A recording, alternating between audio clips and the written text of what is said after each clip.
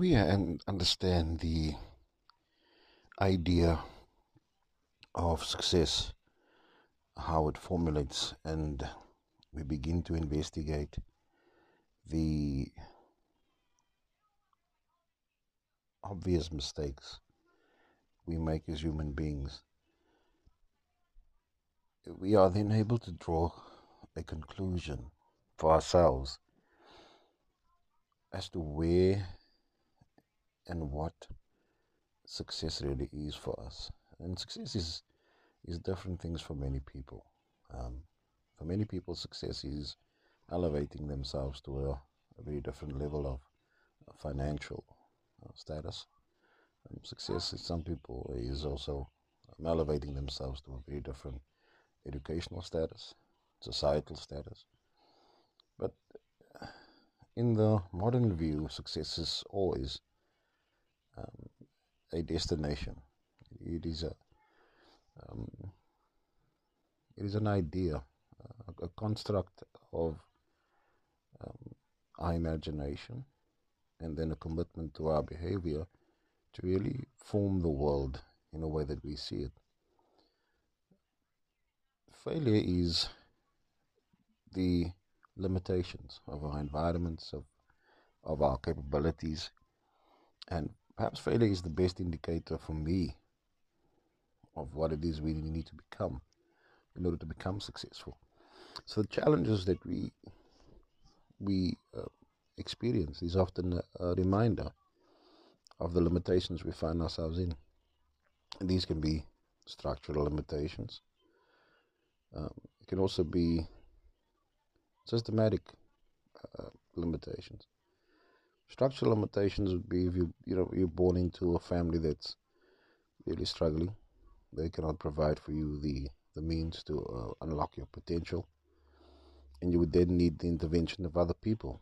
And systematic is that it doesn't matter how resourceful you are, that system is just not going to provide you with enough momentum for you to become successful. The person who is born in a war-stricken country is unable to articulate themselves as a successful person versus the person who is born in a relatively peaceful country. So success is it's a very difficult subject matter to determine one's value from, because it is always viewed from the perspective of what sits outside of your periphery of control. Often if you believe that you're in a position to influence the external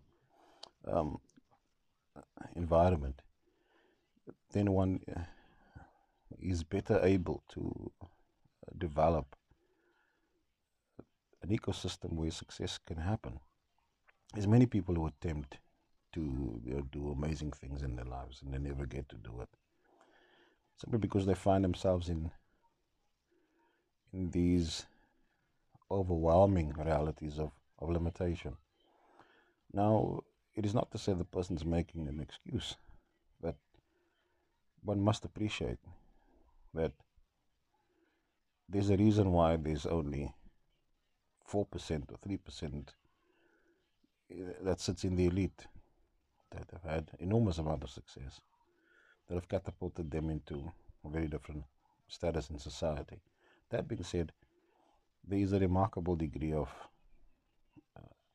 confidence that is developed when a person needs to be creative, when a person needs to apply himself in a way that makes him more resourceful and makes him more committed.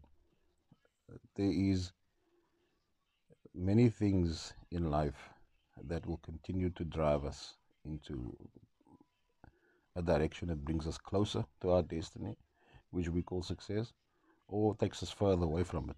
It is our job to identify what these influences are and begin to manage them. But you almost cannot identify them if you are blinded by your emotions and historic context, etc. So it's very important for you to clear the mind, work on the mind first before you can work on anything else.